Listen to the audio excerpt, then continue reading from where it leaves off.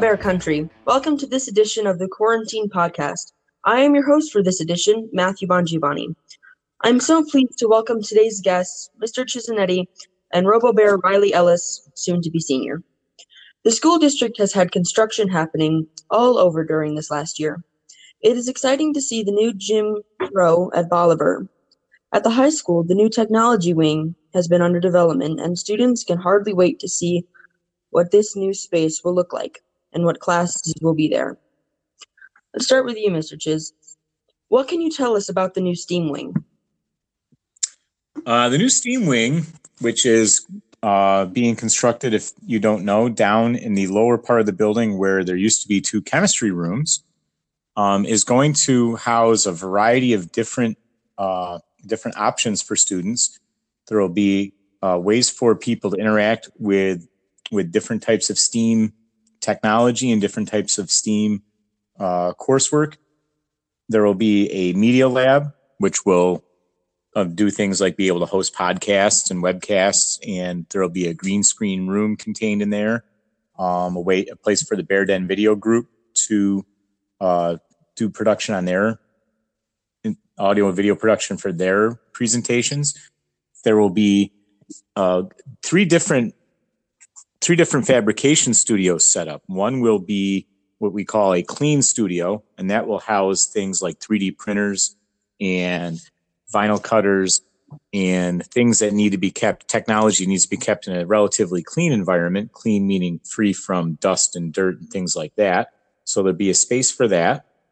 There will be a space for what they call a semi-clean environment, and that will house things like CNC machines, laser cutters, and things that create a little bit of dust and debris, but not a lot. So those would be housed in a separate area. And then the third area would be what you call a dirty fabrication area. And that would house your more traditional technology, or my generation might have called shop equipment, things like drill presses and saws and potentially welders and things that do create a lot of dust and debris. You want to keep those three areas separate from each other so that those technologies don't mix with each other and create problems for one another.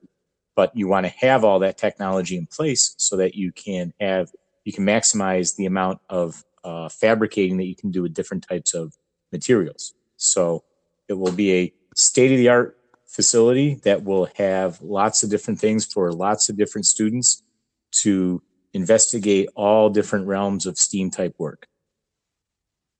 It really does sound like a state-of-the-art facility. Riley, what do you think about the new wing? I think this is amazing because I'm really excited to be able to use it for my upcoming classes, especially since the school was really generous to provide this new wing for us. Mr. Chiz, can you talk a bit about the new classes that are going to be offered related to the technology? I can, Matthew. Thank you. And I think it's important for us to understand, too, in talking about new class offerings, that's something that the school district is going to be developing over the course of the next couple of years. So I know when the ribbon gets cut on that beautiful new facility, it will be the course offerings will follow in a more systematic approach. It's not like everything will all of a sudden have an explosion of new course offerings all at once. But I know right now in the conversation, we're talking about courses in computer science right now to kind of complement our AP computer science class that's being offered. Coursework in the areas of material science, where students can learn about different materials for use in different ways. You know, when we talk about material science, we talk about, using wood versus metal versus plastics, and then how those materials, each of those materials present, different benefits and different liabilities. So how to select the right materials for the right applications, and then working with those materials. How do you cut, bend, drill, connect those kinds of materials to one another? That's a very important part of the engineering process, is working with different kinds of materials. coursework in electronics, which is very important.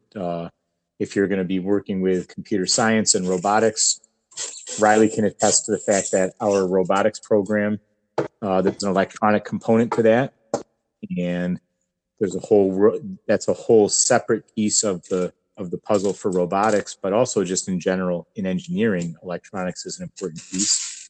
So understanding the basics of electrical components and electronic subsystems and circuit boards and things of that nature, and then getting into things like Arduinos and Raspberry Pis, where then you have to have that computer programming aspect as well. So there will be a whole host of new coursework that's being developed over the course of the next couple of years. Our technology teachers, Mr. Saunders and Mr. Diezik, will be an integral part of that, along with myself. Folks like Mr. Wingard is involved with some of the development of that new coursework as well. Mrs. Carpenter. I forgot to mention there's talk of a drone class where students will actually be able to, as part of that class, become certified as a drone operator through the FAA. You would be able to obtain your drone license, so you could legally operate drones outside in the airspace, which is kind of awesome. Yeah. So lots of new coursework, and the nice thing about that facility that's being built is that facility will give us the flexibility to have some flexible options with coursework as well. The thing about, if we learn anything about STEAM related fields, it's that they're constantly changing. And so we want to have some flexibility there where we can constantly change and adapt with new technologies and help get our students prepared for the careers that they're going to be working in as best we can. And I do also want to mention the fact that that STEAM Center, the A part of STEAM, which is the arts part, I know our art teachers are looking forward to being able to use a lot of the new capabilities of the STEAM Center for their art work as well. And artwork is, in particular, graphic arts, but also in the physical art world, artists all the time work with different kinds of materials and different kinds of media to produce works of art or artwork that's used for advertising, artwork that's used for decorative purposes, things like that. So I know our art teachers are very excited to have access to that STEAM Center as well for their work in teaching new and innovative ways to create art. So that's another exciting coursework possibility that's going to be happening down the road for us. Cool. Do any of these classes sound interesting to you, Riley? Especially all of them, especially the engineering classes, are something that I would really love to be a part of. When it comes to the material and electronic usage, it's always something that you want to be able to adapt to and learn more about, because the more you know and more you can learn, it better benefits for projects like in robotics, because that's something I take a lot into. Another thing is the drone class with Miss Carp. She had offered me some online classes that she was also taking in preparation, and I have a little bit of experience with drones, and it's just something that I am really passionate about and I'm excited to do. Matthew, if you don't mind, Riley is being very humble, and I'd like to do a little bragging for Riley was such a spectacular drone pilot as part of our Bears in Space team last year in 2019. Her execution of her responsibilities as the mission pilot in piloting a small indoor heron drone were a large part of that team being able to be recognized as a national leader in that competition, and it earned them an invitation to the Johnson Space Center in Houston, Texas, where they got an insider's tour of the facility, and traveling with Mrs. Shepard, they got a 3-day experience down in Houston, Texas. That was pretty exciting. So Riley's being very humble, but she doesn't need to be, because that was a pretty awesome thing that she did and a pretty amazing experience that those Bears in Space students had. So I want to do a little bragging for her. Spectacular. Thank you. So Riley, back onto robotics. Tell me about your involvement on the robotics team. I was one of the coders and drivers for a team that went to states, and then I'm also continuing robotics onto the upcoming year for another team. How much time a week do you devote to the team? I would probably say 7 to 8 hours a week. I would have class every single day, a study hall every other day I would go in, and then I'd also go in 10th period where I had free time or just felt like working on the robot. Mr. Chiz, how many bears participate on the robotics team? This year we had 31 participants in our robotics program. We had 7 different teams, and our teams were able to win 2 different teams. Were named tournament champions, were crowned tournament champions, and one team was given the Excellence Award at a tournament, which is they consider the Excellence Award to be the highest award given at a tournament, even higher than the tournament champions award. So, and that was actually Riley's team was given the Excellence Award. 6 of our 7 teams were given invitations to the New York State tournament, which was hosted in Syracuse in February. And we had all 6 of our teams made it out of the pool play and into the elimination rounds. And we had 2 teams competing in the semifinals and quarterfinals.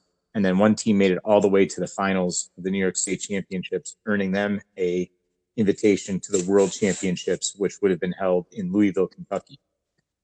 Wow. And yeah, we were very fortunate. The school district, we were making preparations to be able to travel to Louisville with that team. That was a team.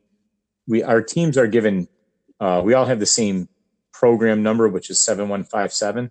And then each of our teams have a letter after that. So our 7157C team, whose nickname was the Mandalorian, they were the ones that earned the invitation to the World Championships. And we were making preparations to travel to the World Championships when the COVID-19 crisis hit and closed down schools and eventually closed down the World Championship tournament as well. So unfortunately, we were not able to go this year, but 3 of the 4 members of that team are returning for next year. Only one was a senior. So next year we'll have Wesley Tedford, Thomas Champion, and Sam Bailey all returning. And they've already said that they will be going to the World Championships next year. They will qualify. They will go. They're not going to lose out on that opportunity. How many tournaments were held at Chenango High School? We held 2 tournaments this year. We held a tournament on a Saturday, and we hosted 36 teams at that tournament. And that was in December, early in December.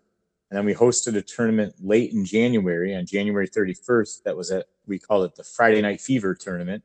And we hosted 20 teams at that tournament. And that was the tournament. The Friday Night Fever tournament is the tournament where our teams, our 7157B team was named tournament champions, and our 7157F team was named the Excellence Award winners. I know all of Bear Country is proud of the Robo-Bears, and I hope that the upcoming competition season can take place in some normal way.